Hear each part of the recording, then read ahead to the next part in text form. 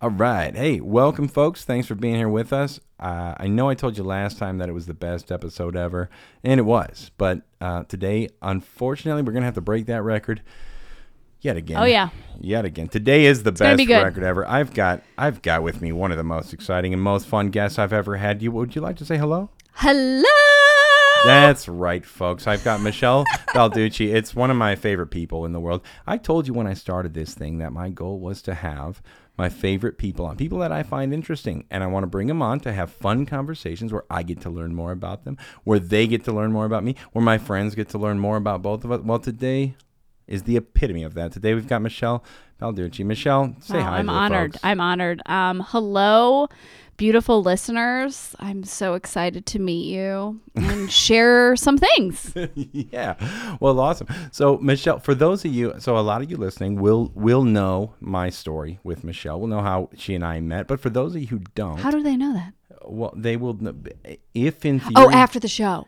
Well, no. What I meant, what I meant was, it's possible that the particular listener could be one of the individuals who happens to know yours and my story of how we met and so forth. Right. And so I was trying to give a little bit of credence to the idea that maybe a lot of like common friends of ours or whatever listen to the show. Really, what happens is that there's tens of millions of listeners that I don't have any way of sorting between them, and so I just try to like humanize myself with them. And it's a difficult thing. All right. So can you just go ahead and bear with that? Yes. Yeah. While I I'm do my bearing. introduction. Yeah. Thanks. Jesus Christ. No, Michelle's one of my favorite people. I told you guys starting out, I want to do conversations with people that I find awesome and interesting. Michelle is very close to the top of that list. I don't want to say top of that list because That's so sweet. I don't want to make her head too big, but she's way up there, and I'm so happy to have her on. Thank you so much for being here, Michelle. Michelle, what's going on like right now? I mean, I've got a list of questions that my producers gave me for you, but let's just open it up. What's going on In my life currently? Sure. Yeah. I mean, what's up with you? What do you want to talk about?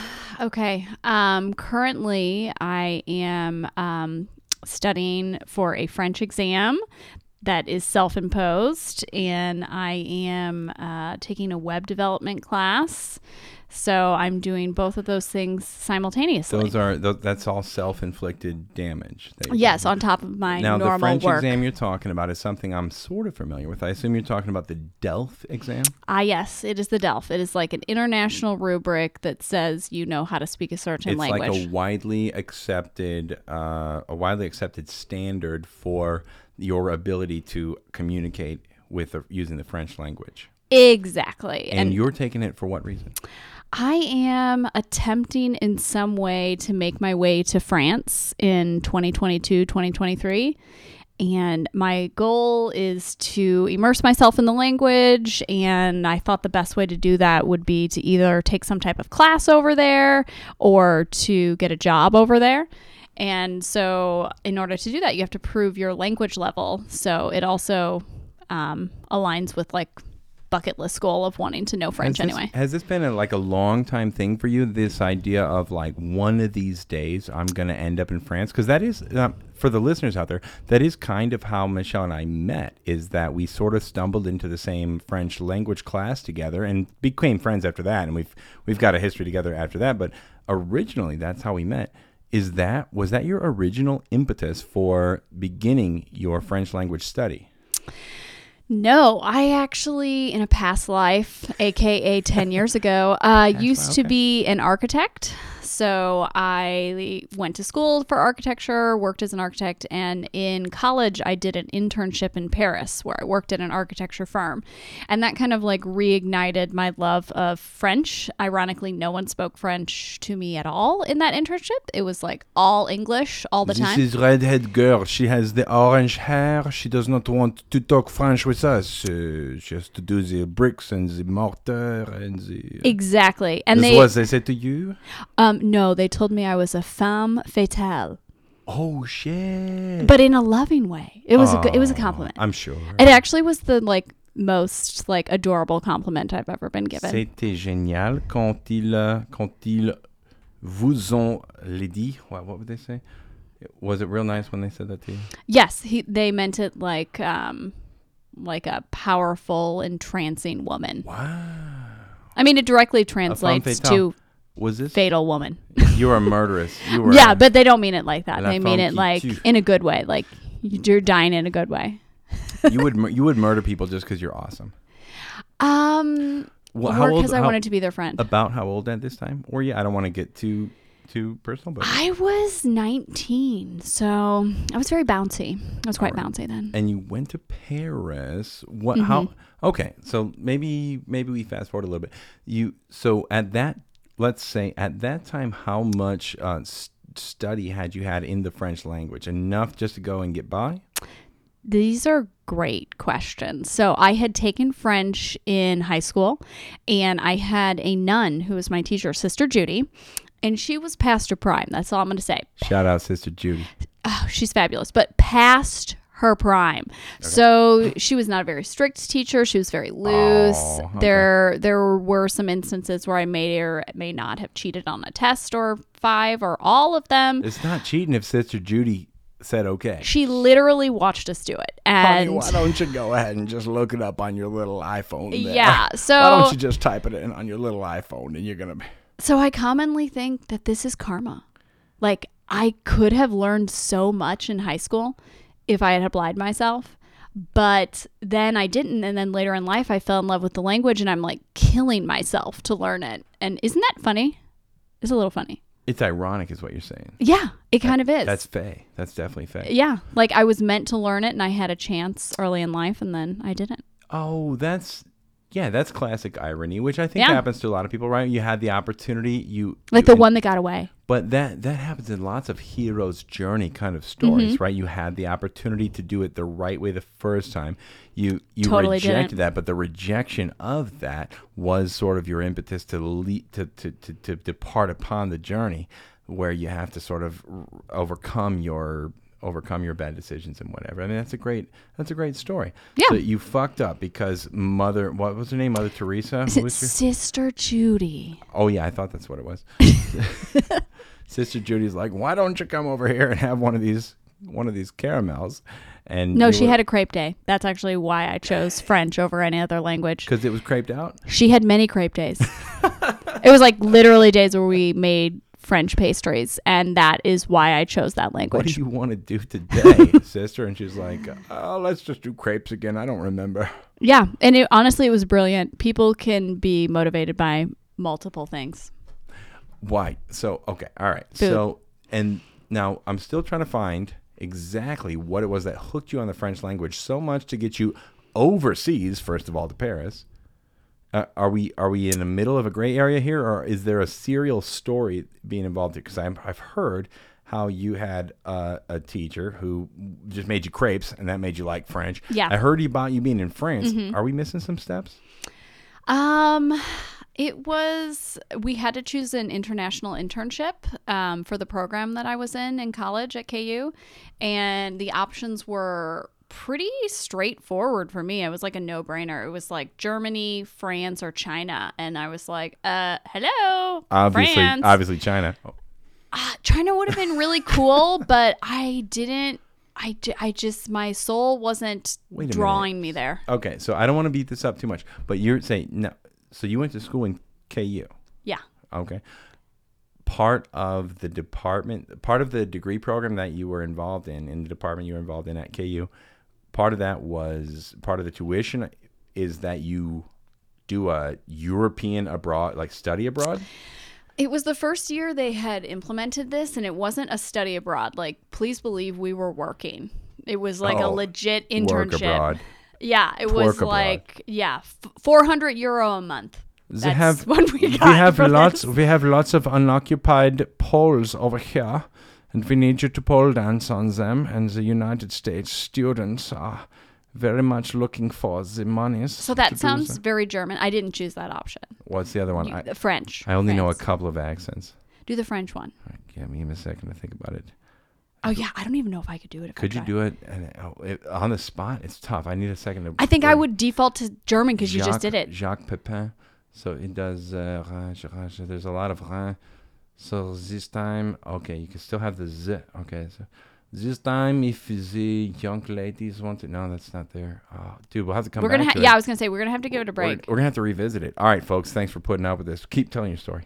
Oh, I just decided in this moment that I had to tell you something great about my internship. Please do. So every day I walked to work when I was working at this architecture firm, and it was like very designy and very cool. Like if you were an architect, you would think it was cool. You mean because the layout of the building and the people that work there and the culture? Or... No, because they did cool projects. Oh, well, okay. Their projects were cool. When you said it was cool, I just imagined it being like the cool Lego building with waterfalls in the background. Okay, so you meant cool for actual engineering cool reasons. The shit they do. Shit they do was bona cool. fide cool. Yes, but my favorite part about working there was visiting this very fat orange cat every day on the way to work. It lived in this flower shop that was like on my walk, and it was super fat and orange, and it was always there, and I petted it every day, and I loved it. And it was next to also a shop that sold tiny Smeg refrigerators. What's a Smeg refrigerator? Are you serious? Well, what the fuck is a Smeg? Oh my God. They're amazing. They're like retro refrigerators, but made today. Is it important enough for me to Google it right now? At some point I would Google it. You don't have to Google it right now, but just picture a retro refrigerator, but with all the modern conveniences of not lighting on fire. With the ability to change the temperatures inside, maybe? No, not that modern. It just looks old, but like you maybe. Can plug it in and like it's great. So that's a Smeg. They also make toasters. You got obsessed with the Smeg. I have a Smeg now. It might be because it was next door to the orange cat and I spent so much time looking at it. Was the orange cat... you're talking about an orange cat that it was a living cat that would regularly sit in the same spot, and you would walk by and give it a little, like a fake little, like a hey little buddy, pet. like a little snuggy snug hey buddy? Yeah. It was the highlight of my day. Aww. Every day. That cat's probably still alive. Probably. Yeah. And that's actually when I realized I didn't want to be an architect.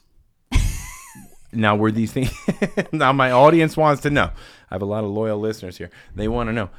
Was your decision to change career paths was related or not related to the cat? Were these things just concurrent? No. Not related to the cat. Very good. The cat was a joyous event that happened on my journey of discovery that I don't want to be an architect. And architecture was a miserable event that would happen for the following 8 hours each day on your journey. Is that what you're saying? Miserable is a very strong word. I try not to be miserable, but well, I hope you're not. Yeah, it just made me realize if I'm working at an architecture firm in Paris that does really cool design work, and I still don't find it super interesting, this is like the epitome of whatever a U.S. architect would want to do.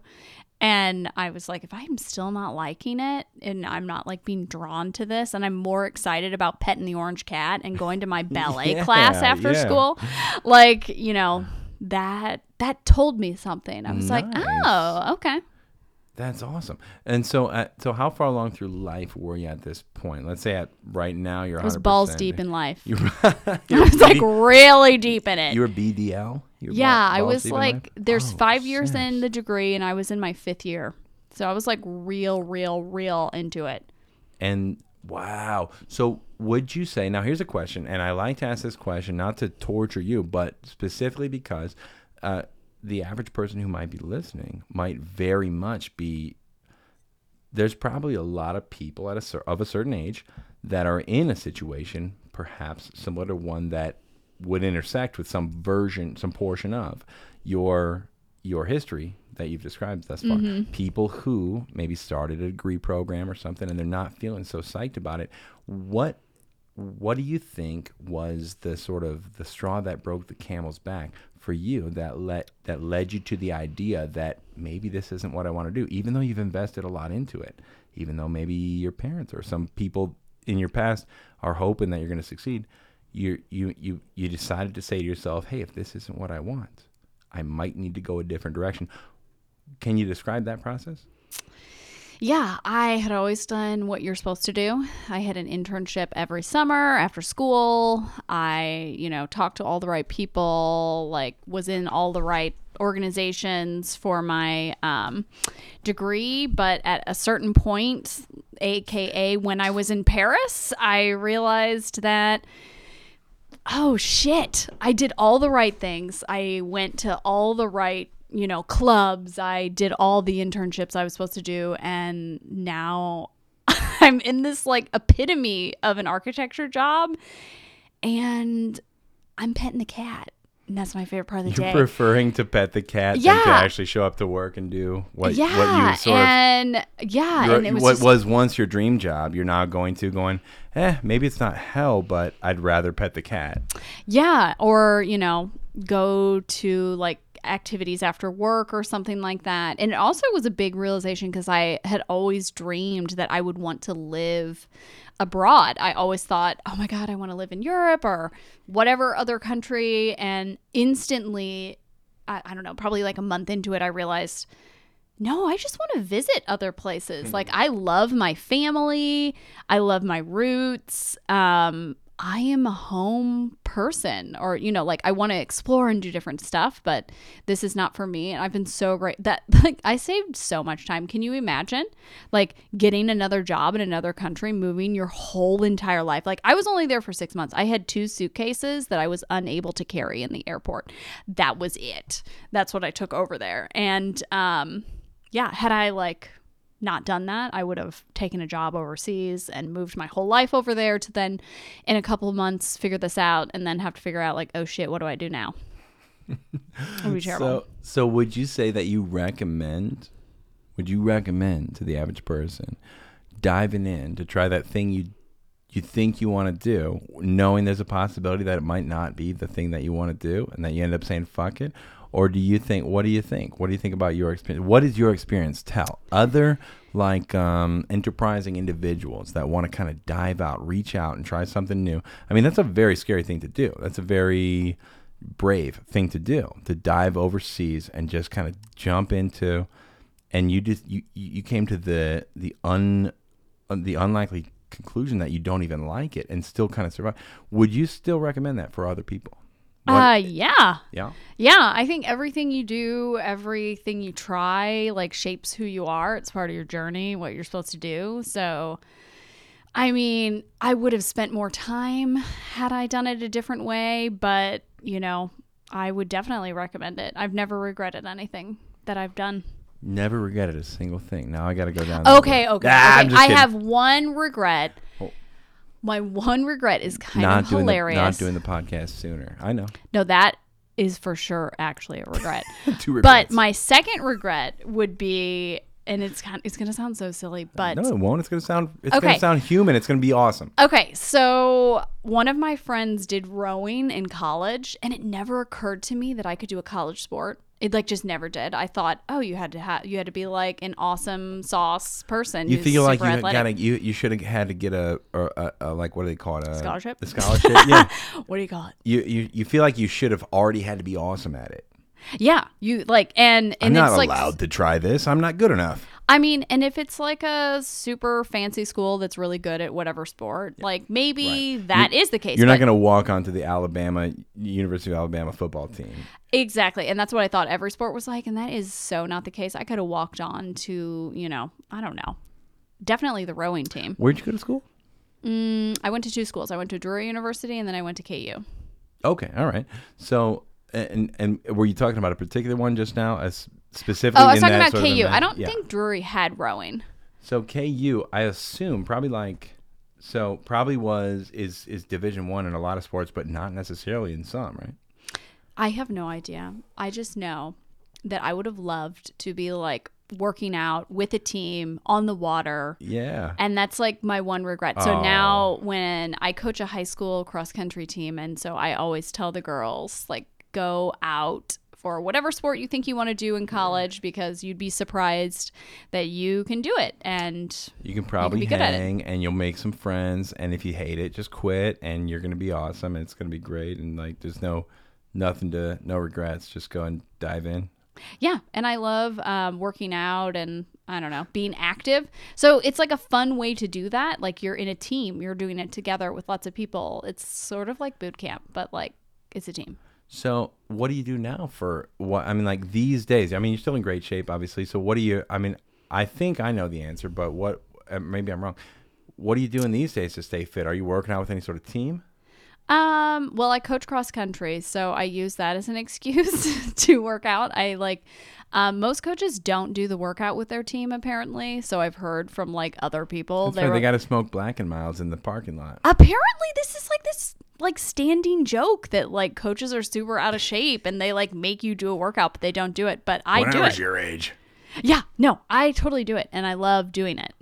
So you enjoy the workout. Do you feel like you bond with the students, or is there? Now this is kind of a tangent question, but when you're out there jogging the course and your other students are, some amount ahead of you, some amount behind you, do you cluster up and like just chit chat for a little while, or is it more of like a chin down focus? Dan, you are not supposed. If you are talking, you're not running hard enough. If you're talking, you're walking. And please believe they are not super competitive. But no, I am personally not talking because I am taking it seriously because I know how hard it is to find a workout buddy to work out with you. So I'm taking it serious. Like, I look forward to it. They kind of dread it because I think they're forced to do it. And I think later in life, when it's a choice, you like look forward to it. And you're like, oh, would I have done this intense of a thing if I was by myself? Answer, no. Wouldn't have. Wouldn't have done it. I can't imagine it. Dude, I remember doing suicide sprints for baseball and stuff. I was like, man. Do you do those now? I love how they call them suicide sprints. I was like, dude, I've never thought about suicide, but I was like, I would think about it. But no, I'll just run these sprints instead. But do I do suicide sprints now? In order to maintain my how good I am at baseball so that I can keep it at the same level it was when I was 13? Just in general.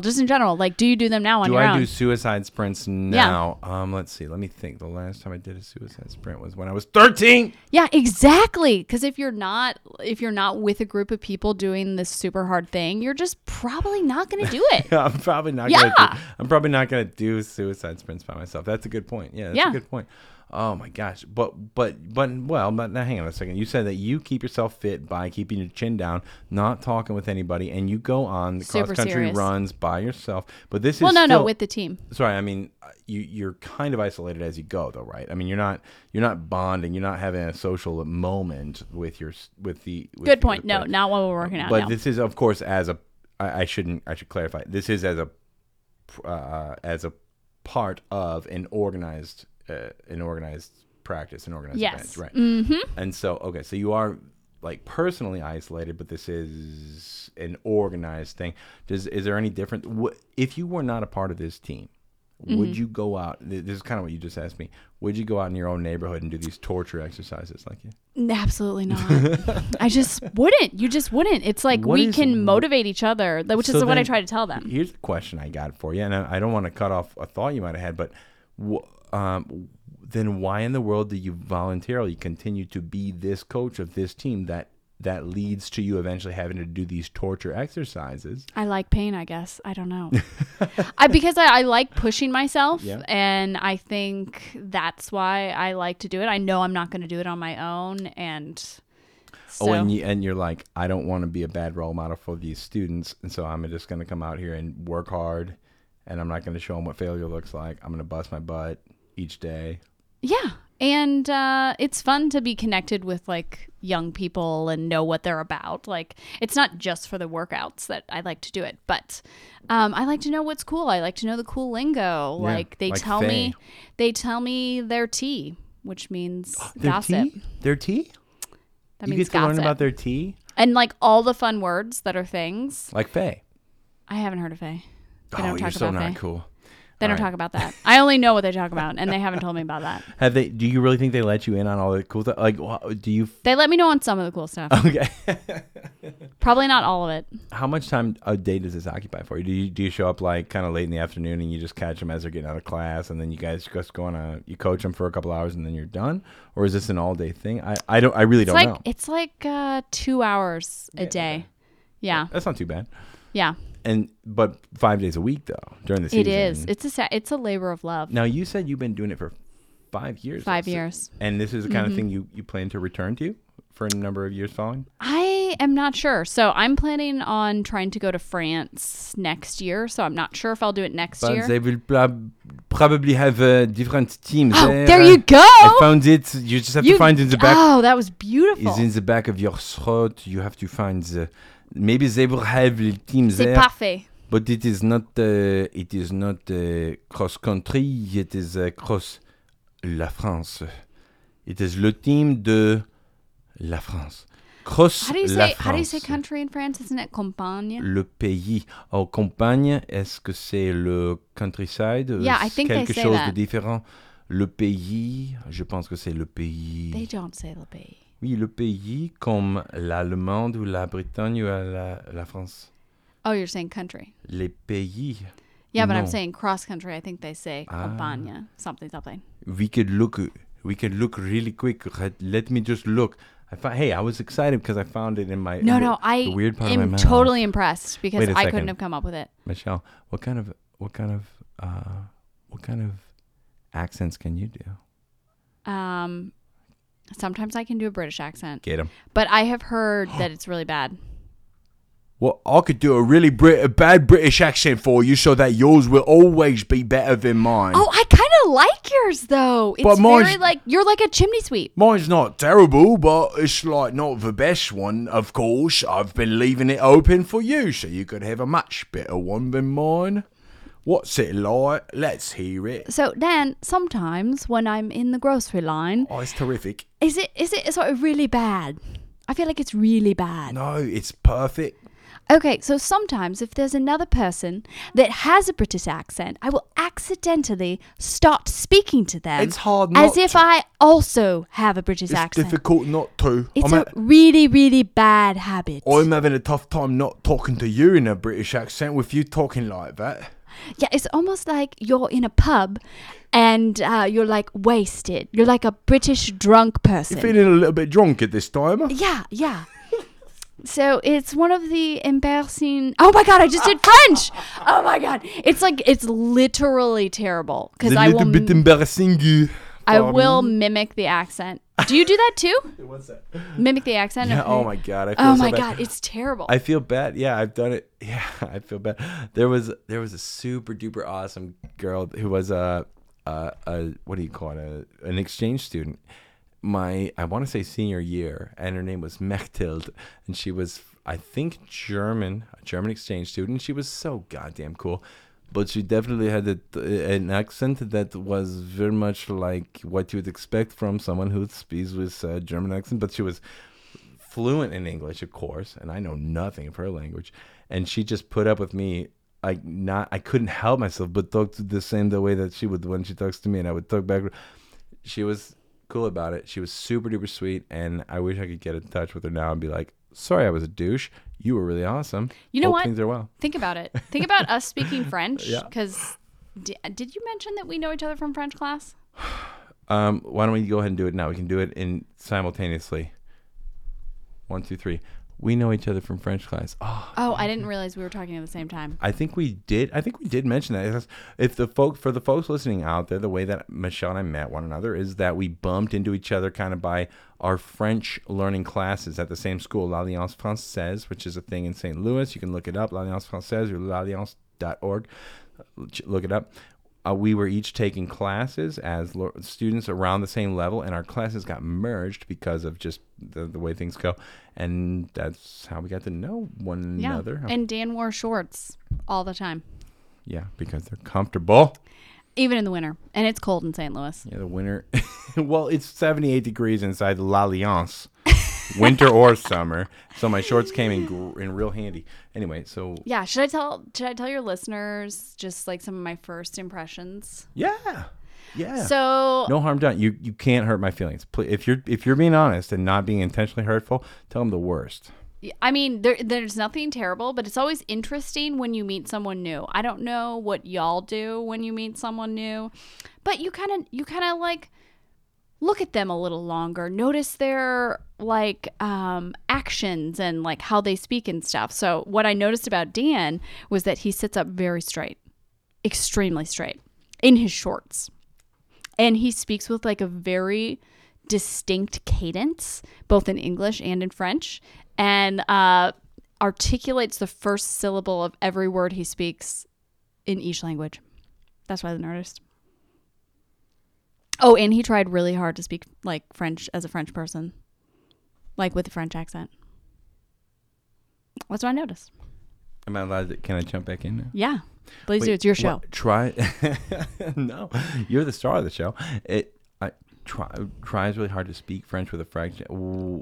Oh, do you just mean in general that I like make an effort? Yeah. I do. Yeah. I do. And I know it's a little bit dorky, but I always kind of had the... It's not dorky. I mean, that's how they speak. I always had the idea of if I'm going to learn another language, for so long, I always felt this shame of like when you're in high school or middle school. Oh, it's the worst then. Like if you feel so stupid. If you try really hard to speak with an accent, it's like, who is this dork? You're going to get made fun of so hard. And I realized later on, if I'm going to try to learn this language, I'm going to try to learn to speak how they speak.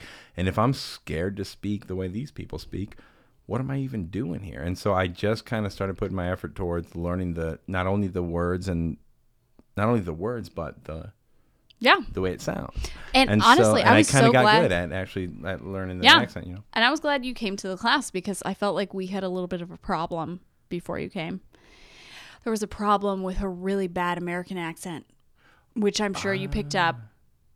A lot of people were speaking with a pretty strong American accent, and I don't know. I think it's nice when people are not doing that. Yeah, when somebody kind of pushes it a little bit further. That was, for some reason, I just overcame that. Whatever it was that got me around to like actually not being afraid to just go back to language learning in the first place years ago.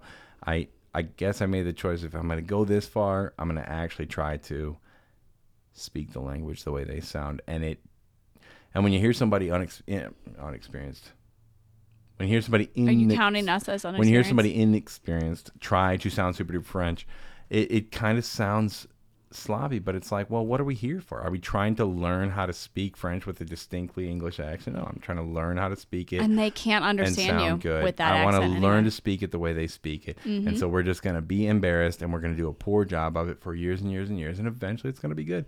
And after a few years, you get people going, wow, you actually sound really good. And it's like, all right, well, I'm glad I tried that. But I definitely understand the fear and the discomfort with the idea. Isn't that crazy? Like when you're in high school, you're just like terrified to actually sound authentically whatever that language is. It's so silly. Isn't it weird? Absolutely. But it's like you're not thinking about, I wonder what's really going through your head. For me, I'm thinking about how I'm going to be made fun of by every other person in this room for trying to sound serious. Why are you taking it serious, loser? We're supposed to be blowing it off. We're supposed to be smoking weed and wearing our Jinko jeans. Or like, hey, and listening to Korn albums. And you're really dating yourself, Dan. Myself? Yeah. I forgot you were so much younger than me. That's no. I mean, you're also you're, I think, like a year older than me. Did you really think so? I don't remember. No. Wasn't it like just days or something? Days. Okay, so we're like the same age. We didn't wear freaking Jinko jeans. You didn't wear Jinko jeans? No. Neither did I. But that was the kind of the time, right? In middle school? What was your first introduction to foreign language? It must have been 8th or 9th grade, right? Freaking no. 7th, I went to 8th, a very 9th? small grade school. It was high school. Très petite? Yeah, it was like 40 people in my class, all of grade school, because it was a private school, so you don't call it middle school. There's no middle school. Yeah, it's grade school. Well, for us, I was with Monsieur Labbé, and he was terrific. I even wrote him once I got comfortable with French. I wrote him a letter. I went and found he's got to be dead by now. He was an old man back then, and it's been 20 years, and I. I wrote a big long letter to him. Like, he was such a sweetheart that he made me choose French over Spanish, which arguably Spanish would be potentially a more useful language for people like us. I mean, there's a lot of Spanish speakers in the United States, and it's less likely to encounter a French speaker. Anyway, I kind of fell in love with French because he was such a fun and cool guy. He just made kids, young people, find it interesting because he was nice.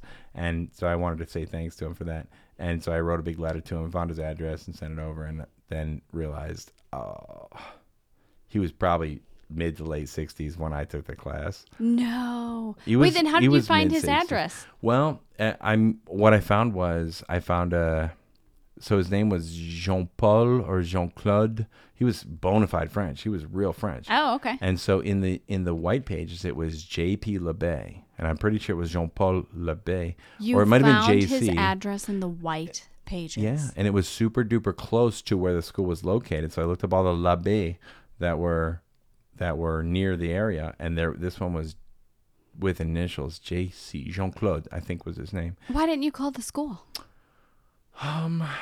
That just feels awkward and weird. Doesn't that feel like school shooter type of shit? I don't know. I just wanted to keep a distance from any sort of weird shit. Why didn't I just walk up into his classroom? You can't do that. Yeah, why didn't you? I would have done it. What? I visited my old teachers all the time. Oh, I don't think you can do that. Can you just march in? I have dreams constantly about being in my old middle school and curious about stuff. It's like you can't just walk in, dude. They have You can. they have lockdown situations. I mean, you and, have to like give your assault rifles. information and like sign a form. Oh, and, you mean like, you go in and like follow you protocol sign as a in. visitor? Yeah. You wear a sticker. I wouldn't be against that, but this motherfucker's 90 now, and even if he still does exist, he wouldn't have been going. I don't know. Maybe I was. Dan, you have to know if he's alive. I now. might have been. Do you have a copy of the letter? It would certainly still be on my computer. I mean, I could find it. Yeah. Yeah, you have to see if he's still I gotta alive. go He find needs Monsieur to know. Labbé. Je suis This très. is such a great adventure. Oh my gosh, you're right. And you'll never regret it because I had a similar teacher situation with an English teacher that I had in high school. It was high school, not. And you always thought I was an English teacher, but I'm actually German. Oh yeah, you're so German. No, yeah, she was great, and she At what level? English teacher at what age level? freshman year. Of high school. So you were 12, 13, 14? I think in high school you're 14. What was it that bonded you so closely with this teacher? So she told me that when I was older I should reread Jane Eyre and I would love it. And I hated the book in high school. It was super dry. And I reread it later in life and I loved it, Dan. Wow. Fucking loved it. So what exactly did you love about it? Dan, it's pretty simple. I loved the love story. And I was too young at 14 to understand the intricacies of a really good love story. Are you a big romantic, would you say? Hopelessly so. Oh, not hopeless. Yeah. Though I just really loved the Jane Eyre love story. It's super subtle. I think you have to be older to understand some of the subtleties to it and like the hyper, I don't know, romance of it all. Were you pretty excited about the fact that when you read it as a kid, as a younger person, weren't crazy about it, but then revisited that same story a little bit later in life and had a very, very different take on the whole thing? Emotionally felt very, very different about the whole thing. Like you noticed different nuances, you noticed different elements of the story. Totally. Yeah. And I could place myself in the book as an adult, which, it's kind of an adult novel. Which person would you be? Which character? I mean, I don't know if you really want to be Jane Eyre. Like, she's super smart, but she's also homely. You've never read it, so you don't know, but she's a homely character. But I guess, if I want a big romantic love story, she's very smart and educated. She's a teacher, basically. Like the teacher of the day, like a private tutor, kind of a governess, as they called them. But that's pretty. Have we digressed? No, I don't think we digressed at all. Oh, okay. I think that's exciting. I want to learn about what excites you about. So, Michelle, you're a person that I find very interesting, and I want to learn about what excites you about the particular stories that you're really into. And yeah, so you got off on telling me a little bit about why Jane Eyre is a great story for you. It's great, yeah. I can tell you in return why it's not a great story for me. Oh, why? Well, okay, so the only time... All right, well, Is it because it's a love story and you're a man? Where do we begin? You think men are incapable of enjoying love and the stories thereof?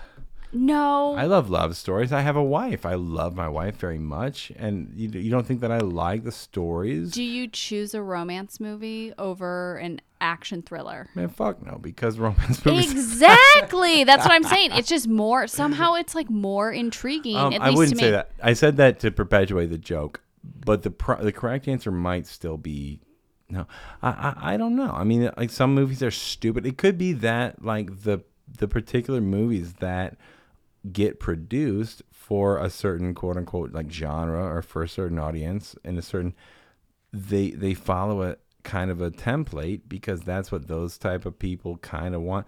I don't know. It's not like action movies are good movies. It's not like romance movies are good. None of these are good movies. They're all just for like they're all made for people that aren't trying to spend too much mental energy thinking about what it is they're watching. They just want to watch something fun and enjoy themselves for a couple of hours while they're thinking about how to not have to have custody of their kids for the next couple of days or what. I don't know, man. Have you noticed that mainstream movie love or random book love, even and including Jane Eyre, is not healthy? Like good love, like good, hearty, lasting love is boring. What do you mean? It's not exciting. It's not like thrilling endorphins. You mean in literature, it's no longer like it's angsty. well received? No, I'm just saying like what people want to read is the like beginning phases of love. That like I can't think. What am I trying to say, Dan? Well, make up a what fake. What is it called? What? Yeah. Oh, you're talking about the honeymoon phase, but yes, kind of. But there's another word for this. It's like infatuation. Infatuation. Oh, that's all people want. But you have to come up with different sort of accent that you can say it in that our listeners are going to love very much. I don't. What is your favorite accent to say? Okay. Come on. Infatuation. Oh, she's got a little bit of a British, maybe. I went back to that. It was my default. I don't know. But she's really good at it, wouldn't you say? I didn't know what to say. Our listeners out there, if you don't like what she's doing right now, that's okay. But just write in to our. We've got like an email. Right, we've got inovermyhead@protonmail.com. Send whatever you want. You can say all the mean things that you want about her. Like, I love her. I think she's great. If you want to say mean things, that's okay. I mean, she's got a tough skin. She, but like, say what you want. But okay, this is the accent that we're going with, and I'm in full support of that. But that being the case, let's go forward with that. Perfect. She's like, that's absolutely perfect, you dumb asshole. I like it. Stupid accent sounds like shit. You fucking, I know. No. Wait, it was actually really good. Wait, so what is we were talking about love and how I love love, and then how love is portrayed. But I thought we was doing like a different sort of thing right now. Oh, well, we were doing it. You were talking in an accent about love, but then you got infatuated with the accent. It became too much, you're saying. Like. No. I'm just saying you lost yourself in it. Okay, I'm back. Hey, Michelle. Hi, Dan. I'm back. Welcome. Thank you for welcoming me back to my own. Thank you for having me. And what were we talking about again? Love. Thanks for keeping it. Love. Oh, what a terrific topic. Yes, I love love, and I actually am a wedding photographer because I love love so much. Is that why you became? Now, for the folks out there listening, one of the other ways that Michelle and I know one another, aside from being actually classmates in our French language learning class, one of the other ways that we know one another is Michelle actually did mine and Bear's most recent Christmas holiday photos where we put on our cute little sweaters and stuff, and we went out into the cute little wilderness and did these cute little photos. I will point out, Dan wanted to do none of my romantic poses. I loved so many of your... You poo-pooed it. In the moment, you were all like, this feels weird, Michelle. And I'm like, but it's so romantic. And you're like, it seems forced. And I'm like, will you trust me? And then later, you loved it. I appreciate what you're saying. There were definitely situations, where I was like, a little bit of this seems dorky. Like, I don't want to make it seem fake and forced and gross. Okay, you're right. Maybe I should have trusted you more and just gone a little bit easier with it. I mean, okay, maybe I was a tough guy. Either way, that's all in the past now. We had a great time. And your photos did actually look really good. The photos turned out amazing. I can't believe it. They turned out so good. And yeah, we were so happy with them. So what me and the bear used to do, and everybody listening now, is just like, Bear, do you mean bear? Yes, the same bear. The bear that we all know as my mysterious #1 favorite listener. Yeah, that's Bear. Turns out this whole time it was my wife. I know. Yeah, it is his wife. I know. Yeah, I've been taking photos. We take cute ass photos every year, and we've been doing so for like. You should preface that those are Christmas photos. Well, they're holiday photos. Yeah. Thanksgiving / Christmas. Anyway, this last particular year, has it only been one? Yeah, I think so. This last year we met my friend Michelle, who you guys have been listening to and talking to and hanging out with for the last however long. 43 minutes. And yeah, she was out there. Turns out Michelle, I forgot. You guys don't realize this. Michelle is a professional photographer. She took our photos last year. They were way better than they ever were before, and I didn't know why. And I realized, oh my gosh, for 9 years we've been doing it at Walmart or JCPenney. Big difference. And this time we had Michelle do them for us in the middle of, and they were so pretty. I have a couple actually hanging on my wall, and the others that they're like on CD-ROM disk drives, hiding somewhere in a file cabinet. Either way. Michelle, did we forget to tell our listeners that you are actually also a highly regarded professional listeners, photographer? Extremely highly. Not only a photographer of like the obvious things like wedding events and big events like that, but you also do like what Bear and I did, like small mini sessions. Yeah, little mini session like that. How long have you been doing that, professional photography? So I've been doing it for about 10 years. When I realized I didn't want to architect anymore, I was like, holy shit, what am I going to do? And I had a bunch of friends getting married at the time, and I just became totally obsessed with the idea of like owning my own business, setting my own schedule, doing something that was still creative and still, having to use negative space and stuff like that. Did you have a lot of experience as taking photographs at that time, or were you just like, I want to do something that interacts with my friends. I want to do something that's not fucking connected to a corporate anything, and you're like, fuck it, I guess camera's the way to go? Or did you already kind of have a tie to some ability to like sort of take and develop and process digital images, that kind of thing? Yeah, no, I had zero experience. Whoa. And I just went into a camera shop and I bought a camera and I listened to some like classes online and I just did it. I'm a fake it till you make it type person. So I just literally, and I shit you not, showed up at my friends' weddings as a guest and took photos like I was their photographer. I'm not kidding you. That's how I practice. Believe you. I just don't believe how goddamn cool you are. I believe you, absolutely. Yeah. But, oh my God. So you showed up and you're like, listen, I'm going to do this thing. If you don't like them, throw them away. Yeah. Like some of them I didn't even give to them. It was just for my own, like I'm photographing centerpieces like someone paid me to do it. And nobody paid me to do it, Dan. It was a free gesture. Unnecessary. And then I'm like on the dance floor taking photos and like, there's some parts of the wedding day that a guest can't photograph. And as a photographer, I would be my own worst nightmare because I was like all in their business and stuff. But that's how I was practicing and just seeing if I liked it. And when I got feedback from the people whose photos I gave, they were like, oh, this looks really good. And I like this. And so then I made my friends dress up. Like, hey, put on your wedding dress again. Let's go to a park and take photos. Michelle, would you want me to put on my wedding dress right now to do that for you? I mean, I would consider it. So if this was Michelle back in the day, she would be all about it. The Michelle now, I'll think about it. She only works a couple weddings a year. Oh, really? Yeah. Well, not like more than two. Are you that popular now that you can kind of basically tell people no? You're just like, meh.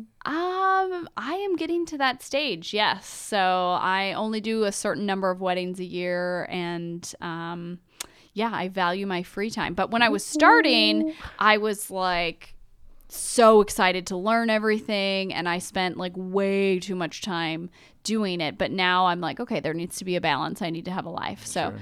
I do weddings and I love them, but I also love not doing them God, and my life. so fucking cool. Oh my God. Hey, while we're talking about it, why don't you go ahead and shout out? Can you shout out like your Instagram? Shout out your what do you got? Sure. What's your socials? So you can find me on Instagram at Michelle Marie Photography. And photography, Dan, is spelled the French way. Would you like to tell your listeners how you spell photography? Oh, sure, of course. Yeah, photography, Photography. Photography, the way everybody knows how to spell it, right?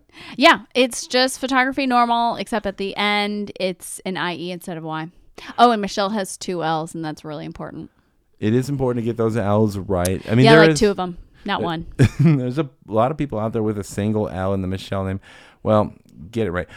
Is there nothing else we can tell our listeners about should we share with them in some capacity the pictures you took of me and the bear, we were so psyched about. Maybe we could put some of those onto somehow out on the on our website for Sure. people to look at. You know? Sure, feel free. That would be great.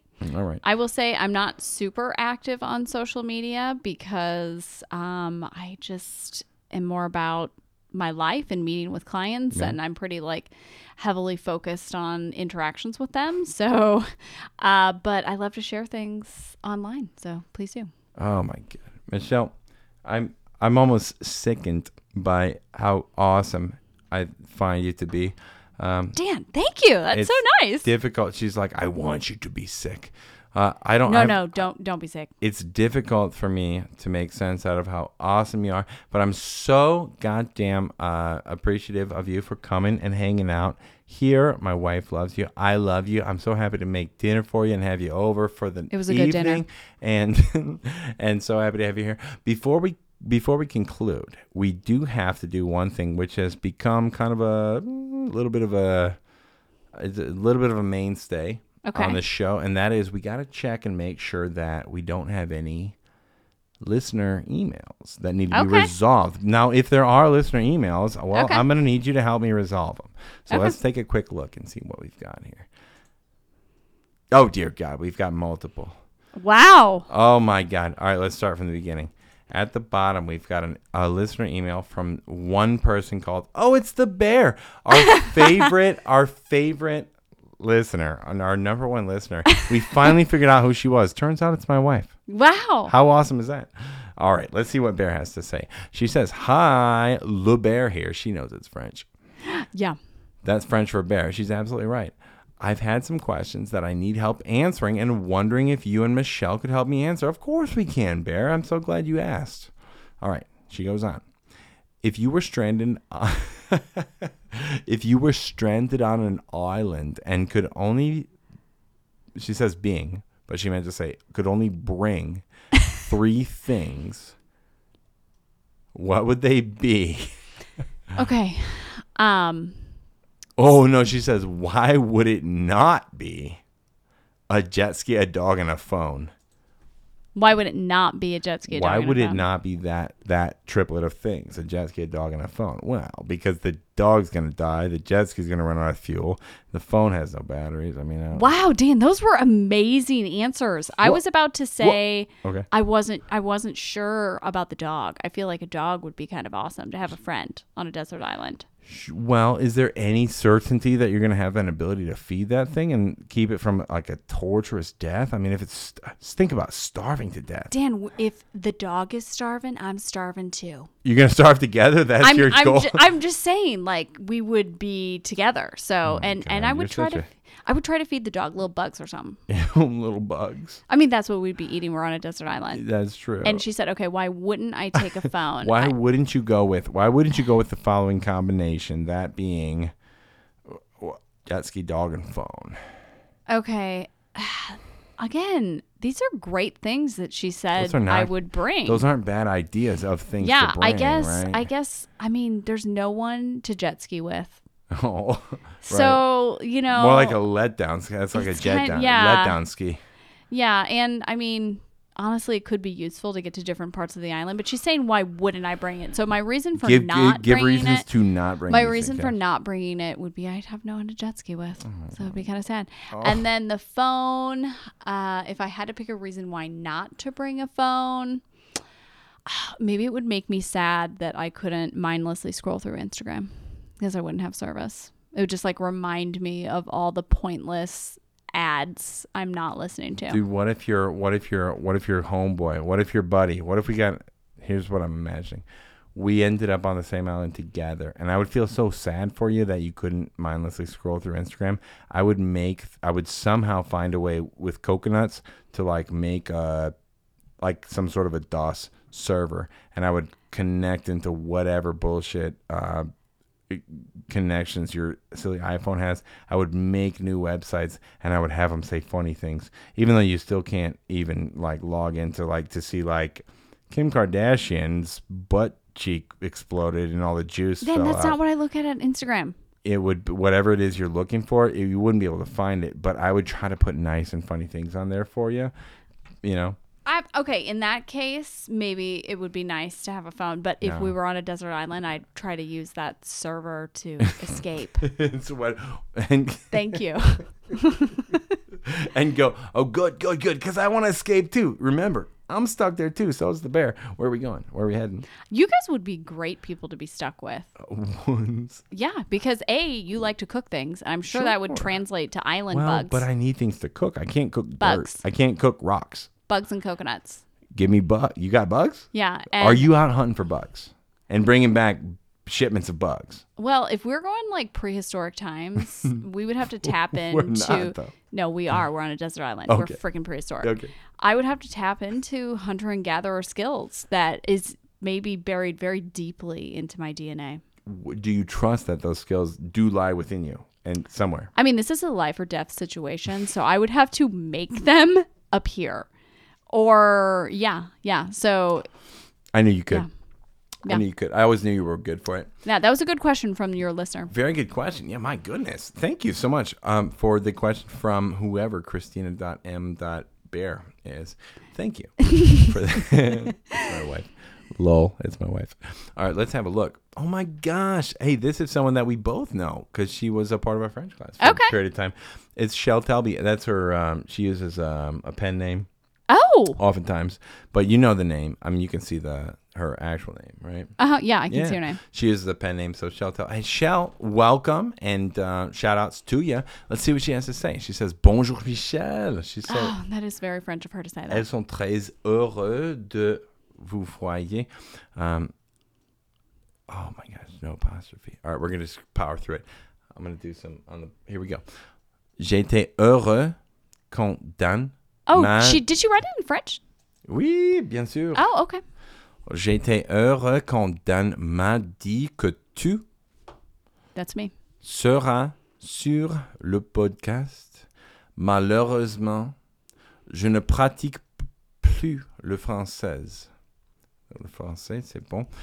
Donc, désolé, si tu ne comprends pas ces phrases, j'ai 2 questions pour Dan et toi. Okay. C'est what très is bien. it? Et for our audience members who don't maybe necessarily fuck around with the French too much, I think what Sheltelvia was saying is that she's excited to have Michelle on the pod. And she said, sadly, she hasn't messed around with the French too much lately. And I think that's because she's been working on some other skills that she's killing it in the workforce. Definitely looking at killing it and developing some other skills.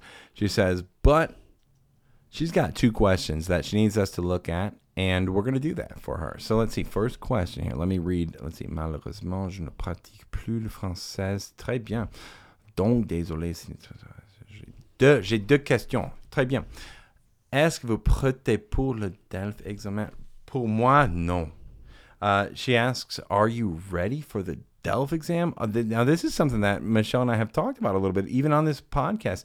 Michelle, how ready do you think you are? Yeah. So just a reminder, the DELF exam is like international language test for French. Right. And I would say I'm not ready, Dan. I'm just not.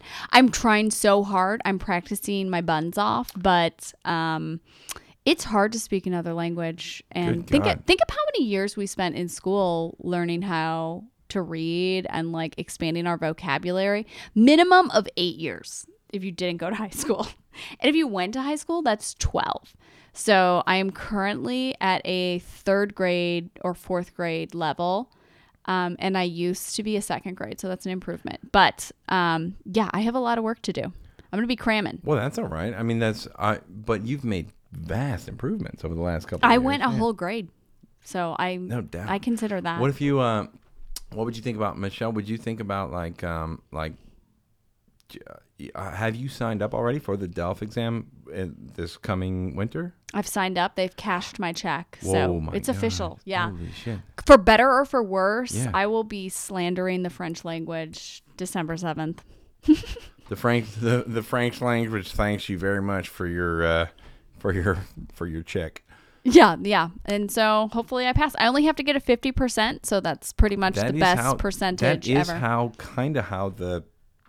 the DELF exam works, right? Is like you need to be able to get some certain amount of questions correct per section. There's 4 sections. Each one's like an hour or something, depending on your level, and you got to get a minimum of half the points per section. Do you know more about it than I do? I haven't looked super deep into it. Dan, you know all that I know. That is what I also know about it, and I'm okay with a 50%. I just need to pass that. There's no overachieving happening. Oh, that's right. You have a very functional reason for needing to get this certification. Yes, and I won't need to be on. using my French until about, 8 months after December. So I feel pretty good about it. I'm okay with a 50%. And so everyone out there, send me lots of good vibes. Whoa, dude, you can send those vibes to Michelle Marie Photography with an IE. Oh, yeah. Good job, Dan. At gmail.com. You spelled it so good. At gmail.com. Or you can send any of those things to inovermyhead at protonmail.com. Why is it Proton Mail? Actually, I was about to ask you. I'm so sorry. I bet other people do too. I have no idea. I don't know. I trusted a person that said you need a new email address so that you can stop using your own personal email address. I'm like, that seems like a good idea. He's like, why don't you get a Proton Mail address? I was like, I don't know. So I got one. And that's my It's kind of cool. Yours are both so adorable, and they're both Gmail. It's better than Yahoo. Oh my gosh, I'm so jealous of your Gmail addresses. Okay, so what are we doing in the meantime? She has one more question, and what the heck is it? I'm excited. Let's have a look. I've briefly glanced at it, and I'm slightly terrified. But est-ce que vous prêtez pour le DELF examen pour les nous? That was the first question. Non, la réponse c'est non. Oh, What? Dan, I cannot speak French. Do you think we're both probably not ready for the DELF, bro? I think I could get a 50%. I am sure you could get a 70%. Oh, whoa. Yeah. Oh, my God, Michelle. Your listening skills are really, good. I think that would help you a lot. I'm a little bit behind on my listening. J'écoute bien. All right, so the final question from our good friend here was merci pour les réponses. That's not a question, so I think we can just take it at that, right? She just said thanks, right? I think you're right. Were you hoping for another question? There's a possibility because we do have it over here. She said in the English. Oh, let's have a look. Oh, did she send you an English version? Yeah, she was so cool. Oh my gosh, that is sweet. sweet. Just to make sure that Dan didn't fuck it up too bad, which I'm very much liable to do. She goes, English translation. Good day, Michelle. Bonjour, Michelle. Je suis trop heureux. Je suis trop heureux pour vous avoir. I was happy when Dan told me you'll be on the podcast. Yeah. Yay! Unfortunately, I have not been practicing French. Well, she's been busy with other things, and I respect that. So sorry if you don't understand what I'm saying. That's okay. You're doing your best, and you're doing a very good job. So thank you. I have 2 questions for Dan and you. Are y'all, you plural, ready for the DELF? No, we aren't. And how much... There it is. What's our second question? Well, you know what it is. Combien de bois? Let's see. Did she have Are you going to read it in French? Combien de bois une marmotte pourrait-elle m'entraîner si une marmotte pouvait m'entraîner du bois? That's très bien. C'était. Do you want me to say it in English? C'était trop bien. For the listeners? Si tu veux, bien sûr. How much wood would a woodchuck chuck if, in fact, a woodchuck could chuck wood? That's what she's asking us right now. What a terrific And reading. that's one of those philosophical questions that often goes unanswered. It's really nice that she brought that up for us today. I thought so too. Yeah, and I've spent so much time thinking about this particular question. I'm gonna say at least 1 day's worth of wood. Like it has to feed itself. So whatever it normally eats in a day, it would. That's how much wood it would eat. I appreciate that answer. I like that answer. It because it lines up nicely. Whatever sustains it needs. Yeah, right. So you would think that there's like an inherent drive for any particular individual of a species to sort of produce some proportion of what it itself needs to subsist in a given period of time. And you're like, well, if this animal knows it needs such and such amount to not die for this period of time, well, that's what it will sort of feel driven to provide. And if it's able to provide that very quickly, maybe it'll kind of cool down after, or would it continue to? And let's be real, Dan. Wood doesn't taste good. There's no sugar in wood. There's no added salts. There's no added fats. It's not going to want to eat more wood than it needs to eat. The only thing I want to eat is McWood. That McWoodchucks would McChuck. What I want is... Dan, no. It's all about Little Debbie. Whoa. Yeah. I would take a McDebbie wood something over a straight McWood. Oh, dear Christ. Okay, so let's see. What do we got here? Where do we start? How much wood could a woodchuck? Oh my God, Jesus Christ! I can't even help. What would you say, Dan? How much wood do you think a woodchuck? How much wood would a woodchuck chuck? My thought would be, well, it depends on like what are the other circumstances that this woodchuck is undergoing? Like, is he thirsty? Is he hungry? Is he malnourished? Good point. If he's thirsty, he's probably not going to eat that much. Because the wood would be very drying. Exactly, right? So first things first, even if you just dump a bunch of food under the woodchuck's nose and he's starving, well, he's hungry, why is he not eating? It's like, well, shit. He doesn't have the energy. Well, Christ. What if he doesn't have his inoculations? Like, did we give him his COVID vaccines and all that kind of... But mostly it would just be like, can we get you some saline, like a saline drip or something to get you back up to like a situation where you're actually not... So you're saying you can't answer the question because you don't know the statistics, the health statistics of the woodchuck. No, I've heard, no. Now I'm feeling cornered. Okay. I'm sorry. Let me back away. Let me give you your full space. Okay. To really just become one with the woodchuck. Oh my God. I just felt so cornered there, guys. Did anybody else feel that way or was it just me? I know, right? Exactly. Oh my gosh. Okay. Now I'm feeling better. Okay. My eyes are closed. You can't see this, but I'm closing them to give you even more space. I can totally see it. Oh yeah, he can see it. And what's the question that I'm answering? You're supposed to answer how much wood would the woodchuck chuck? The woodchuck could chuck. Oh gosh, I almost feel bad because I know the exact answer and I don't want to kill anybody's. Okay. Oh, what is it? Oh, well, what? Oh, the answer. Oh, the answer is per woodchuck. It's going to be it's between 3.7 and 3.9 ounces of wood per woodchuck per day. Oh, have you looked this up before? Oh no, I did my own experimentation. I brought my own woodchucks out on leashes. Oh, you're joking. Yeah, and I let them out on what? Dan, is a woodchuck a beaver? Is a beaver a shut the fuck up? No, I'm actually serious. Is a woodchuck a beaver? Really good question. I think I've seen it. Do you know the answer already? No.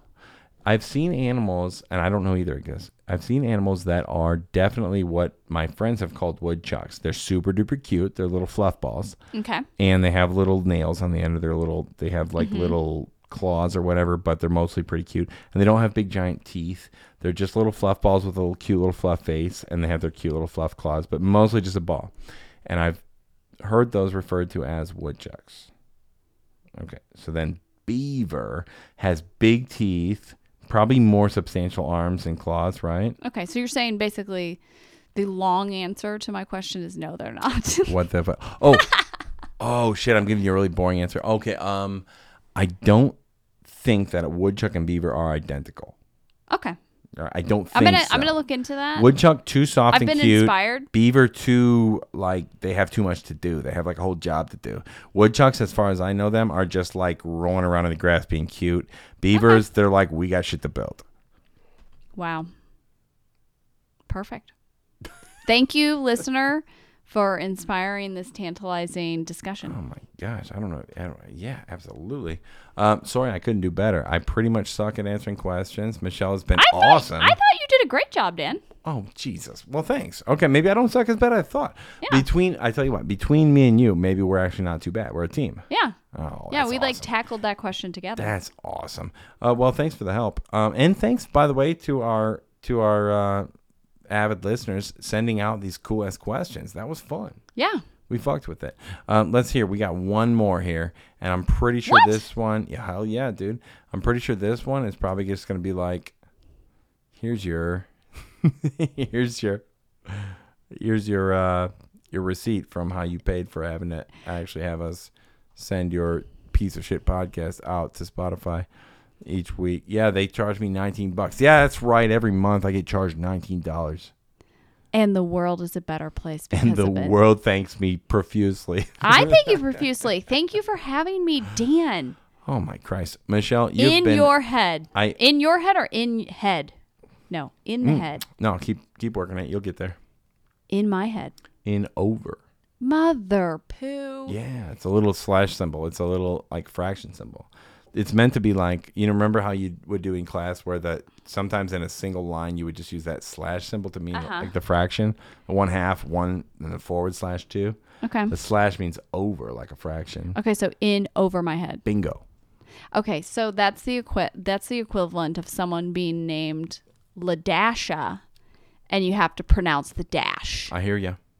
You would. I hear you. Wow. No, well, thanks for having me. It's not that bad.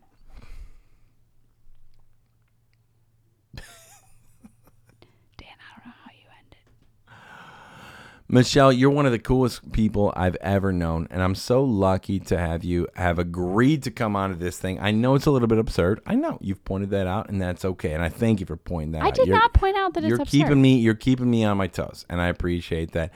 I look forward to all the times that we get to hang out together, and most of all, I look forward to the next time that I get to have you maybe on this podcast again. But most importantly, let me say this without any questioning behind it. Thank you so much for being on today. Thank you, Dan, for having me. This was so much fun. You're awesome. Is there anything else that you might want to say out to the people? You got one more chance. You can close it out for us if you want.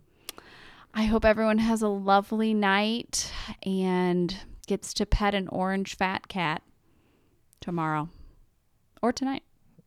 I can't think of anything nicer to say to the folks. Michelle, you're amazing and awesome. Thanks for being on. Thanks for being here. I can't wait to see you again. Au revoir. Au revoir.